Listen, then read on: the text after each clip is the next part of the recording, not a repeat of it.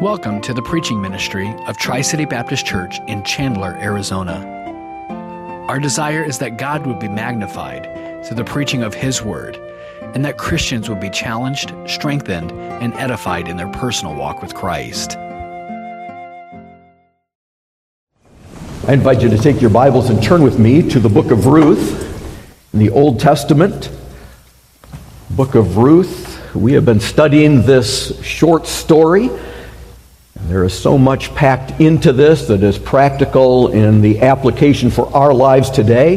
If you're using the Bibles there in the chair, we are on page 186. Page 186, coming to the end of the third chapter and looking at this story.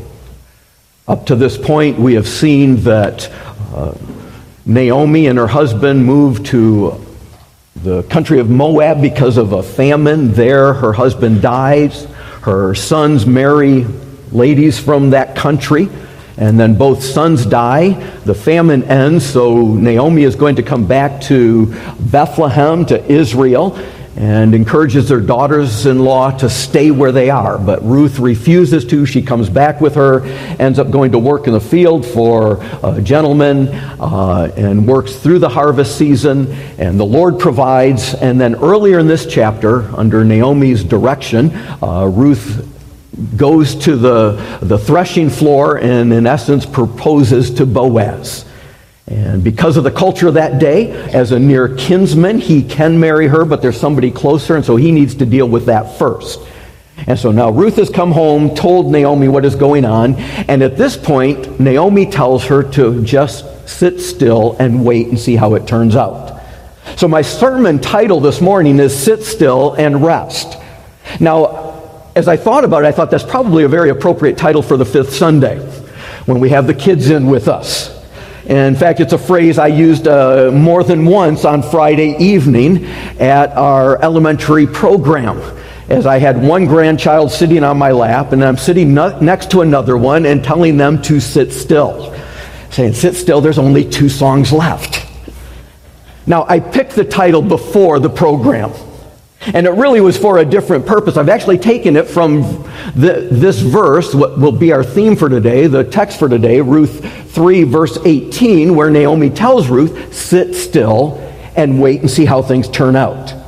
The context of this passage was not about corralling grandkids, but really giving spiritual comfort. That there is an ability for believers to trust the Lord. But there are times that I think all of us really need to be told or tell ourselves, sit still and see what God is going to do. Wait upon the Lord and see what He will do. Do you know, that's hard for us in our culture. We live in a busy, active culture. In fact, people don't know how to sit still, and often they don't want to sit still. That even if they know it, they really are not comfortable with it. An article in a recent issue of the Harvard Business Review began this way. Once upon a time, leisure was a sign of prestige. Today, that idea has been turned on its head. Busyness is the new status symbol. Busy people are considered important and impressive. The harder we work to achieve something, the more we value it. And most of us hate to be idle. In fact, there's actually a term that's been developed. It's called effort justification. And it isn't just the desire to be busy. Psychologist Matthew Killingsworth said this: when people are spending time inside their own heads, they are markedly less happy. People don't want to be alone with their thoughts. In fact, an article in Science magazine from almost 10 years ago, in July 3rd of 2014, indicated that a behavioral study found that people would rather be shocked by electricity than be left alone with their own thoughts. So they put people in a room, they put them in a lab, they said, we're going to leave you here for 15 minutes. There was a button they could push, and if they pushed it, they would get shocked electrically, and they were allowed to just sit there and think. They gave one group just the freedom to think about anything. The other, they gave them some direction. Think about going out to eat, think about different topics. And they found that both groups were less happy with their own thoughts. In fact, in their study, when they left them in that lab room for 15 minutes, 67% of men and 25% of women chose to inflict the shock of electricity on themselves rather than sit quietly and think. Now, I wondered why for men it was so much higher. If it wasn't, let's see how this happens. But I thought it was interesting because, and when you understand that even when our bodies are physically sitting, how often are our minds still churning? We could actually be sitting still. You can be sitting still this morning, and yet your mind is running. And what I want us to consider from this passage is God's steadfast love allows those who know Him personally to rest confidently in Him. That when you have that personal relationship with the Lord, that you can rest confidently in Him. If you have your Bibles open, I want us to read the beginning of chapter 3 in the book of Ruth, and then the end of it. We won't read the whole chapter, but to see the contrast and get the comparison. If you have your Bibles open, follow with me as I begin reading in verse 1 of Ruth chapter 3. Ruth 3, verse 1. Then Naomi, her mother-in-law, said to her, "My daughter, shall I not seek security," or rest is the idea there, "for you, that it may be well with you? Now Boaz, whose young women you were with, is he not our relative? In fact, he is winnowing barley tonight at the threshing floor. Therefore, wash yourself and anoint yourself. Put on your best garment and go to the threshing floor. But do not make yourself known to the man until he has finished eating and drinking. Then it shall be, when he lies down, that you shall notice the place where he lies, and you shall go in, uncover his feet, and lie down. And he will tell you what you should do." And she said to her, "All that you say to me, I will do." Now drop down to verse 16. It says, "And when she came to her mother-in-law, she said, 'Is that you, my daughter?' Then she told her all that the man had done for her. And she said, 'These 6 ephahs of barley he gave me. For he said to me, do not go empty-handed to your mother-in-law.' Then she said, 'Sit still, my daughter, until you know how the matter will turn out. For the man will not rest until he has concluded the matter this day.'" Let's pray together. Father, as we look into your word this morning, we pray that we would truly understand the comfort, the rest, the confidence that we can have in Jesus Christ as our Redeemer. We pray that we would find rest personally, and if there's one with us that does not know that eternal rest of trusting in Christ alone, that you would work in their hearts for your glory this morning. In Jesus' name, amen.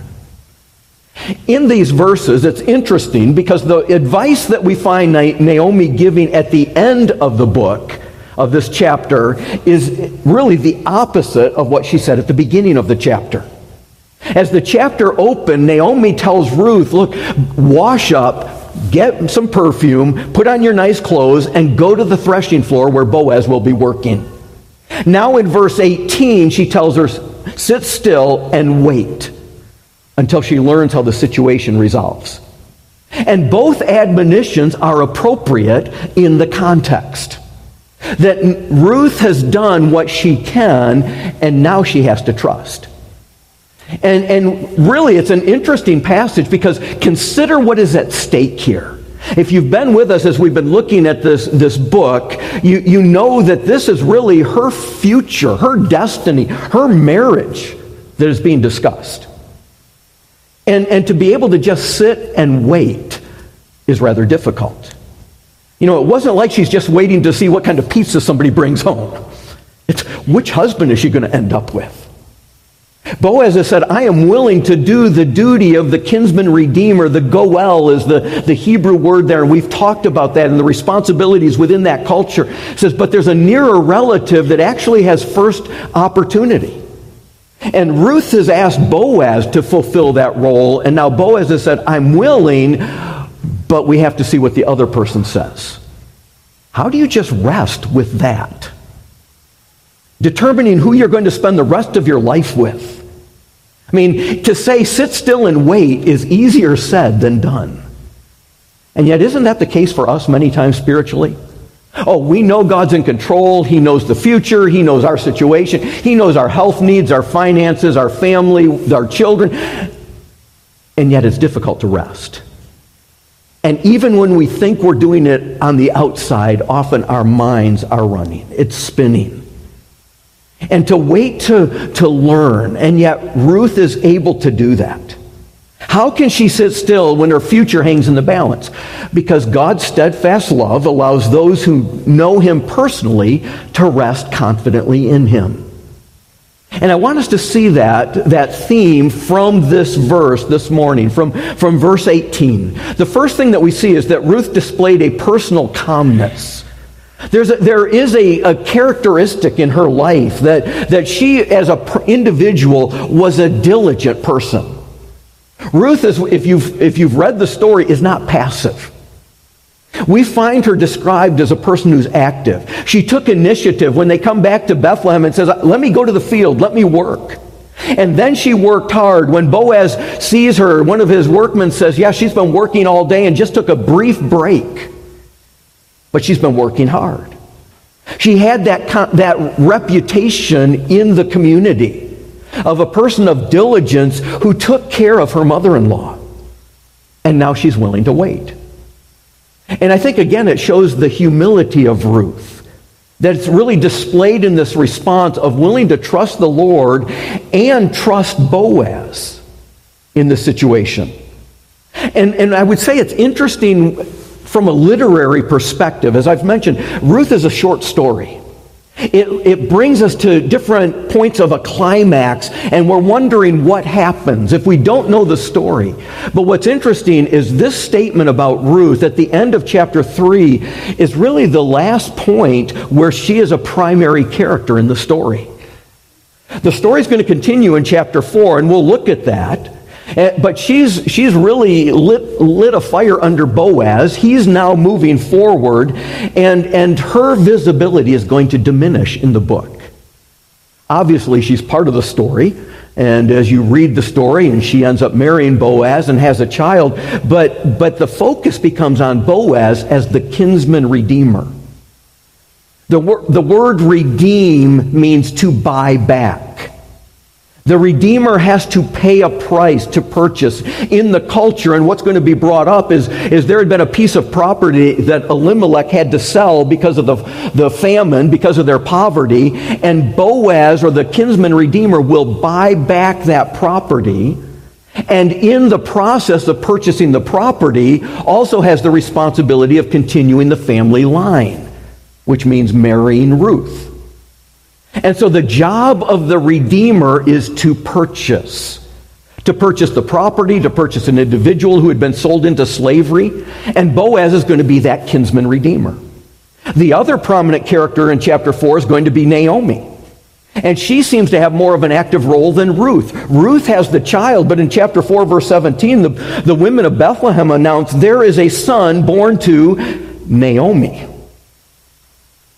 And so the place of Ruth is really one that she's now moving into a more minor role. And yet, how can she rest with all that's going on? And what we see is really an active resting when she is out of control. It's not like Naomi said, okay, sit still and wait and see what happens, and she's just pacing the house. No, there is actually a rest and it's in areas where Ruth is not in control.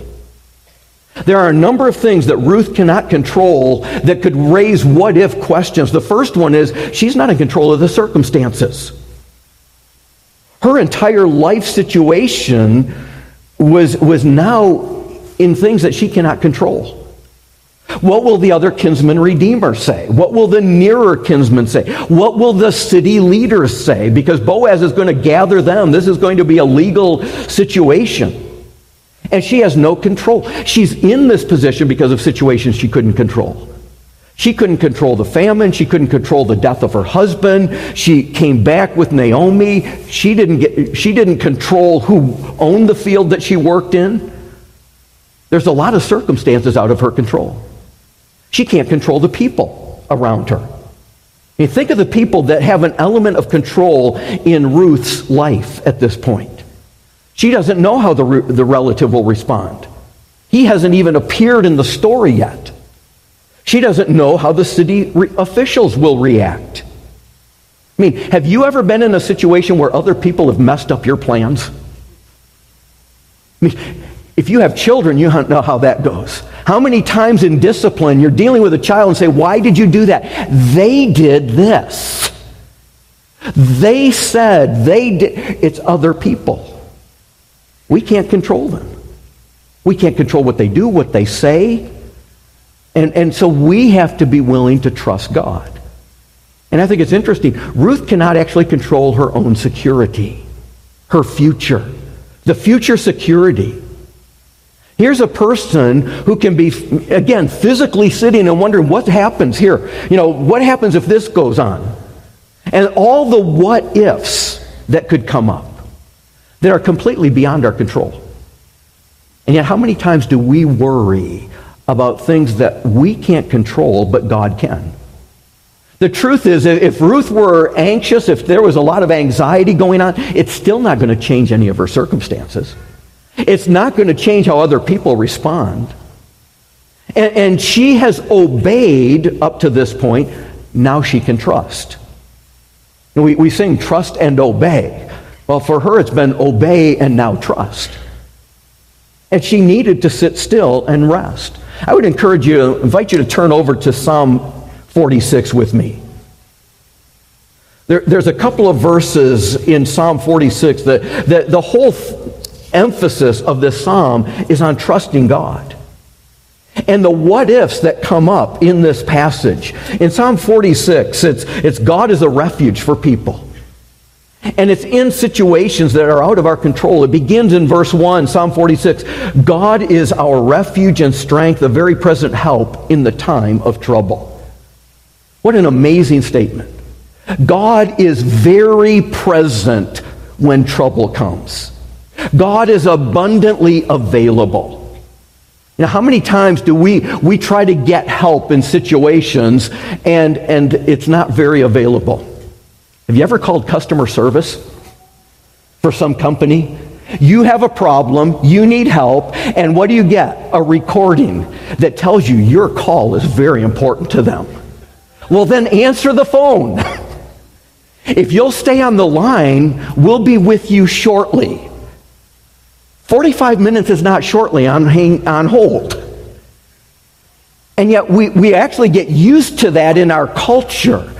God is a very present help. He is trustworthy. He is there. When you come to Him in prayer, you don't get put on hold. And so we need to come to Him. Call upon me, and I will answer you. And we don't have to get in line. Well, I'm sorry, your prayer doesn't, it didn't come in soon enough. There are 35 people in front of you. Please wait. No, God is a very present help in the time of trouble. And we tell our children, you can trust God with your problems. Do our children see in us our confidence in God? Do we evidence that we are trusting God with our problems? Say, yeah, but my problems are big people problems. There's our childlike problems. And they're both the same to God. The difference for us is we often have the resources to deal with their problems. God has the resources to deal with your problems. And He will. So He says, call upon me. He's findable. He's a very present help in the time. And so all the what ifs do not have to put us into a panic. I mean, there are a lot of what ifs that are now listed in this psalm that we would have no control over. It says, therefore we will not fear, verse 2, though the earth be removed, though the mountains be carried into the midst of the sea. These are pretty climatic events. Though the waters roar and be troubled, though the mountains shake with its swelling. When there's a hurricane, when there's an earthquake, when there are these types of things, God can still handle it. What if the earth be removed? What if the mountains are carried into the sea? What if the waters roar and are troubled? What if the mountains shake? These natural calamities, and then what comes later in the psalm is political unrest. Nations rage. Kingdoms are overthrown. There are wars. There are problems. And God is in control of all of it. God is our refuge. So we can trust him. Rest comes as you commit your ways to the Lord. It may not be the natural calamities, but what about family problems? What if my child doesn't do this? What if they go somewhere? What if something happens? Yes, we need to be wise. Yes, we need to work. Ruth had done her part. But when we've been faithful, we need to cast our cares upon the Lord. Trust him because he cares for us. Are we willing to do that?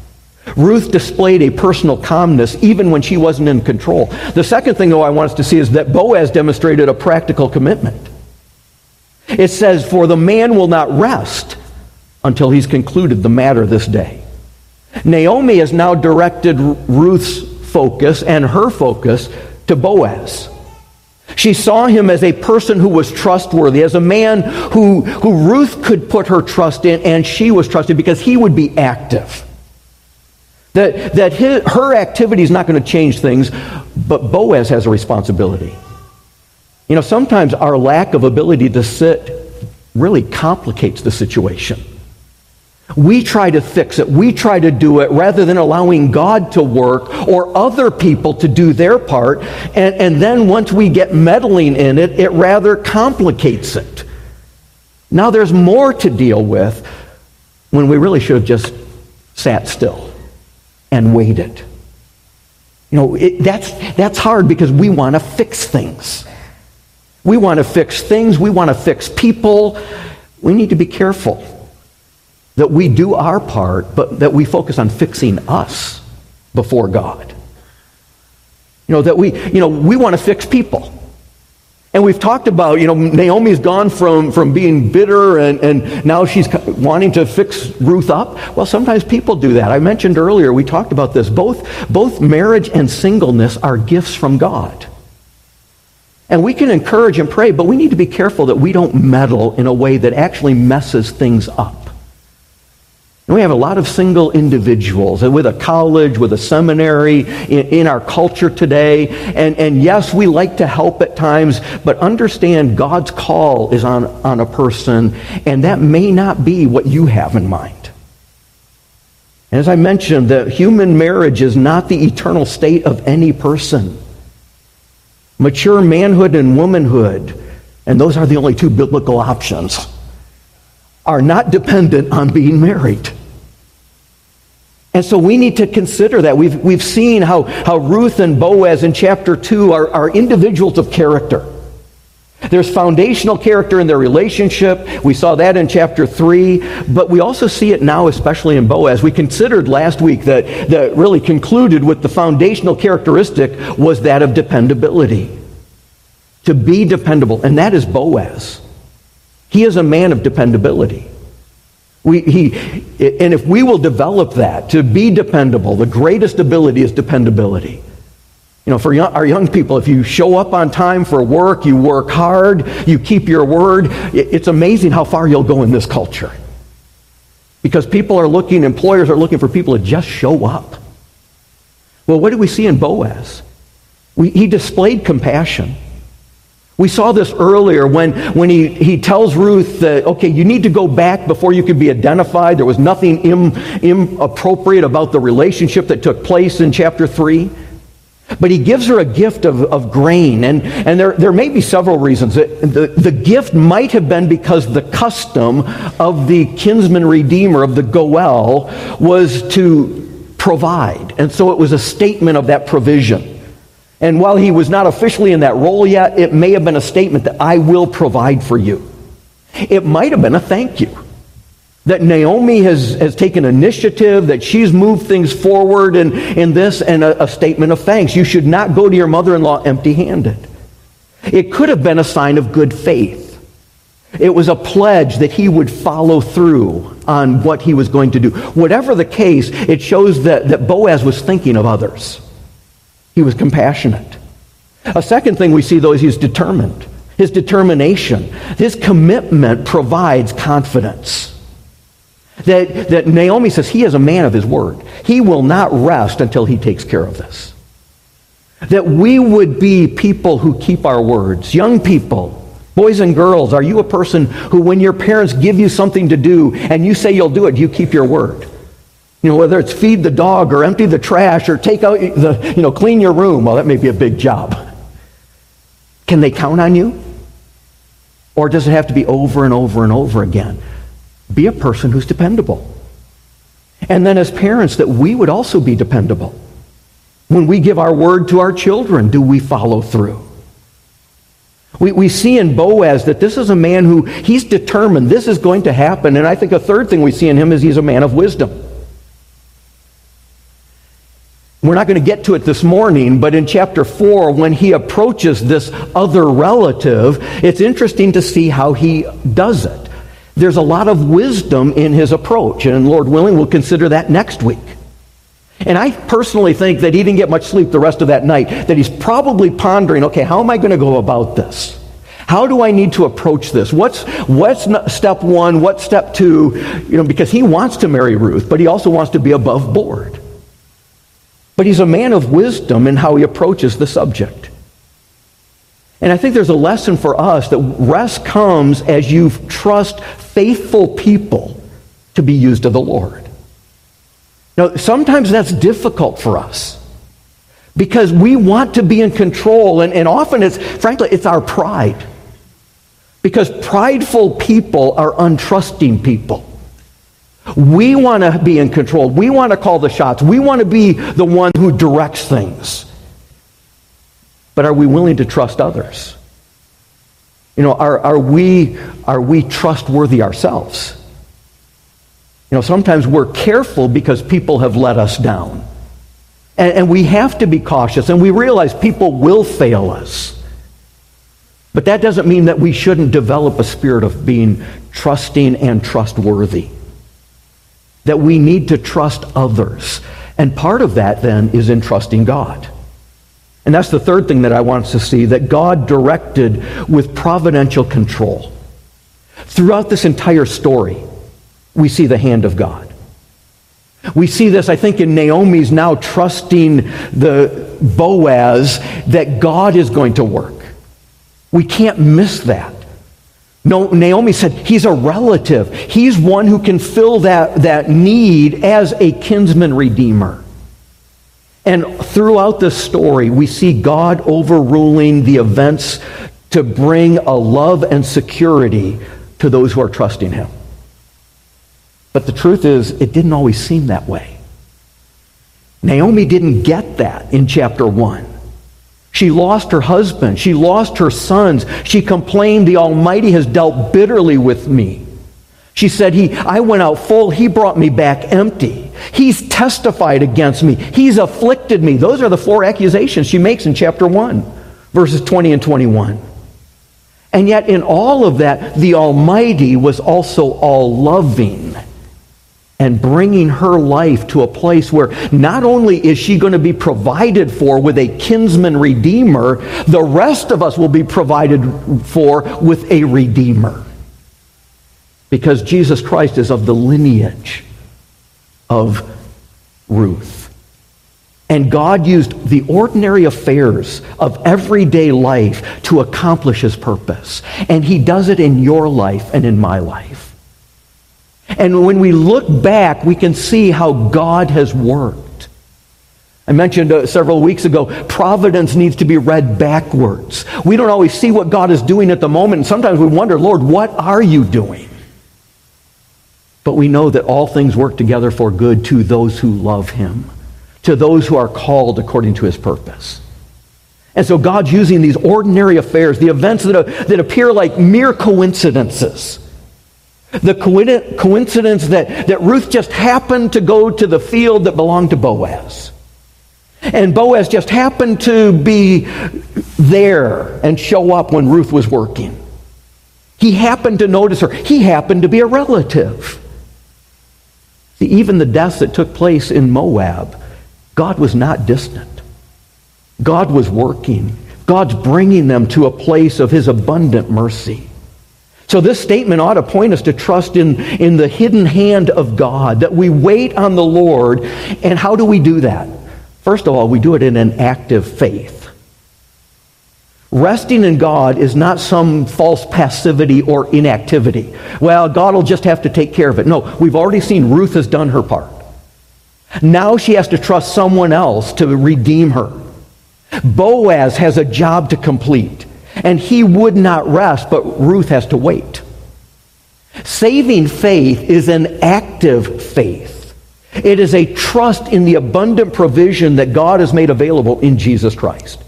Yes, faith is resting in the finished work of Christ alone. It's trusting Him that the work is finished. What is that work? Redemption.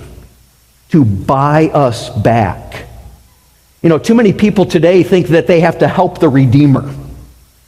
That he doesn't have enough capital. That we somehow have to do something to help him with this task. You know, some people say, well, okay, but I have to be baptized to wash away sin.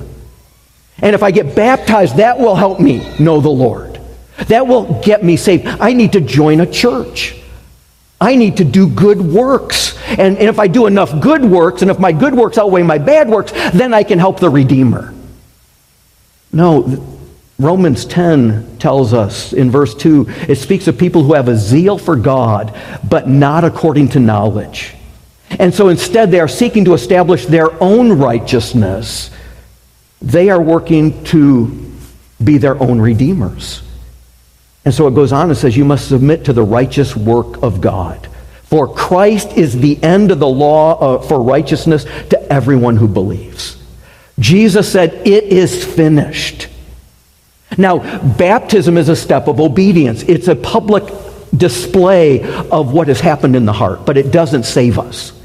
Church membership is part of obedience. It's uniting with the family. It's a public statement that I want to be part of that family. I want to be on that team. You know, sometimes people want to play the game, but they don't want to wear the uniform. No, that's what membership is. It's like we're committing to one another. We're part of that. Good works are the evidence that we're saved, but they don't save us. And sometimes we say, well, I have to work for my salvation. No, you cannot save yourself. Now, well, how can I be actively at rest? You know, I have never personally been around true quicksand. But I hear that if you get stuck in quicksand, the more you struggle, the more you sink. Now I have been in situations where I've gotten stuck in mud that I could not get out of. I remember once when I was about 5 or 6 years old. I mean, I can't imagine a 5 or 6-year-old getting in mud. But it happened. And I still remember I got stuck in the mud and I could not get out. And I'm calling for help. And I'm calling and calling and calling. And finally, my dad hears me and comes and has to get in a position to lift me out of that mud. I lost a boot in the process, but I got free. And I remember that situation. You know, Psalm 40, verse 1 says, I waited patiently for the Lord, and He inclined to me and heard my cry. He brought me up out of a horrible pit, out of the miry clay, and set my feet upon the rock and established my steps. You know, some people try to save themselves. Well, if I'm doing this, it's like you're in quicksand, and the more you work, the more you're sinking. Stop trying to save yourself and trust the true Redeemer. Active faith cries for help. God, be merciful to me, a sinner, was what the publican cried. But it doesn't earn or work for its salvation. It receives the work that was done by the Redeemer. It is finished. The more you struggle to free yourself, the more it's going to get worse. When Jesus cried, it is finished, He had fulfilled the law by His righteous life. So it's the righteousness of Christ. And He had paid the penalty for sin by the shedding of His blood, by His obedient death. It's His perfect life and righteous His blood. Jesus, thy blood and righteous life. And it takes both. The one is the active obedience, the one is the passive obedience. Both are necessary. And so we, at choir, sang the song at Easter. Jesus, thy blood and righteousness, for me a full atonement made, an everlasting ransom paid. The price of redemption. Sins are washed away by the blood of the Lamb. They are under the blood. They're gone when we have trusted Jesus Christ. God's redeeming work is done. Hallelujah. And so there's an act of faith. Secondly, it's with a confident patience. Ruth is waiting, but there's an expectation that Boaz will do what he said he will do. Naomi is confident. She said, this man will not rest until he's concluded the matter today. He's going to take care of it. When you come to Christ in saving faith, you can be confident that he will do what he has promised. He who has begun a good work in you will continue it until it's complete. So when you face trials, you can patiently see how God is going to work, but not wonder if God will work. He will. He's promised it. So Ruth is waiting to see how it will work out. How will the kinsman redeemer, how will this play out? But she knew it would happen. Boaz has said, if he doesn't do it, I will do it. And so there was that confidence. You know, when you've trusted Christ alone, you are secure that his work is finished. That he will accomplish what he has said. And I think it's worth noting in the story, Boaz was an accidental redeemer. He didn't plan to be the redeemer. He was willing, but he didn't pursue it. Ruth actually came to him. He did not plan to be the redeemer for Ruth and Naomi. He was just going out to the field. But he was a relative of Elimelech. Jesus Christ is not only willing, he is our deliberate redeemer.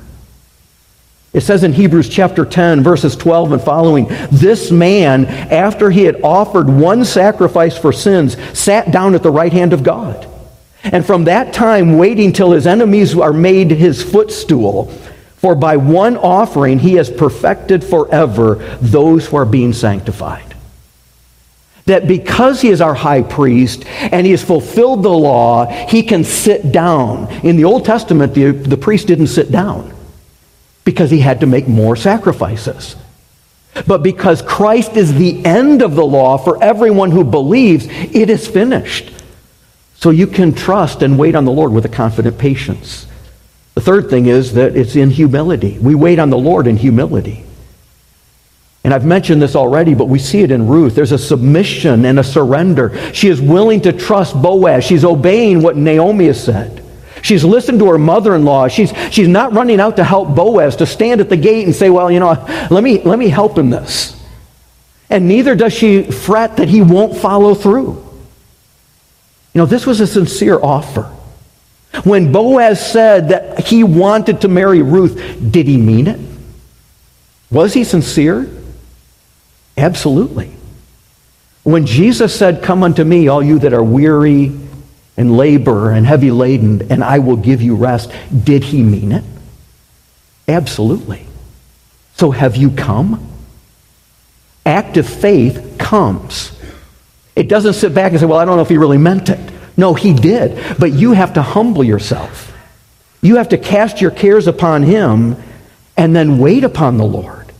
So Psalm 46 verse 10 says, be still and know that I am God. I think sometimes God does have to say that to us, like I said to my grandchildren. Sit still. It's almost over. Sit still. God has it. It's almost there. Trust him. And so Psalm 40 verse 1, I waited patiently for the Lord, and he inclined to me. Psalm 37:7, rest in the Lord and wait patiently for him. Do not fret. Or Psalm 27:14, wait on the Lord, be of good courage, and he shall strengthen your heart. Wait, I say, on the Lord. When you wait on the Lord, we find the fourth thing is you will have renewed strength.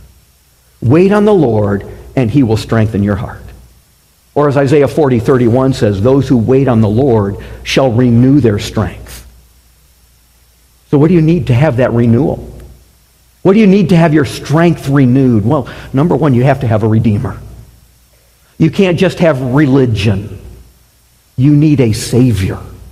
You need a relationship with the Father through the Son alone. He is the Redeemer. Number two, you need to claim the promises of God given in His Word. You need the Scripture. You know, one of the reasons we often fret, one of the reasons I often fret, is I'm not allowing God's Word to influence my thinking. If you're not in God's Word, if you're not understanding His promises, you're going to be in turmoil. You need to know the one who has made those promises and what He has promised. You need to be a person who lives by biblical principle. You need structure in your life. You can't just go as the wind that blows. A double-minded man is unstable in all his ways. There needs to be some stability, some structure that comes by committing to serve the Lord and honor Him. And you need to pray.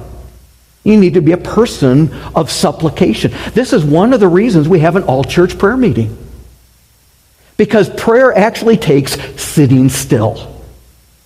And the truth is, that's one of the reasons we struggle to come to an all-church prayer meeting. Oh, I got so many other things that I need to do. Be still and wait. We do it 1 hour a month. And there is strength in coming together. I can't tell you how many times I've come and said, I need to do this, and my mind is running. I've got to do this. I've got this going on. Okay, we've got all-church prayer meeting. Obviously, I need to be here. I'm the pastor. And I walk out of that, and my heart has been strengthened. My soul has been calmed by praying with my church family. And to hear you pouring out your hearts to the Lord. We invite you to come. Because those who know Him personally can trust Him confidently. And we can pray with one another in that area. Because what we see as rest comes as you meditate on the character of God. To understand who God is. That He is the God who is immortal, invisible, and yet accessible. Your greatest comfort in great trials is your great God. So God's steadfast love allows those who know Him to personally rest confidently in Him. You need God to tell you this morning, sit still and rest. Do your part and then trust Him to do His. He is faithful. Maybe that means trusting Jesus Christ as your personal Savior. Not your works, not your religion, not these other things, but Christ alone. Because that's where the rest begins. That I know that I am secure in Christ. Let's pray together.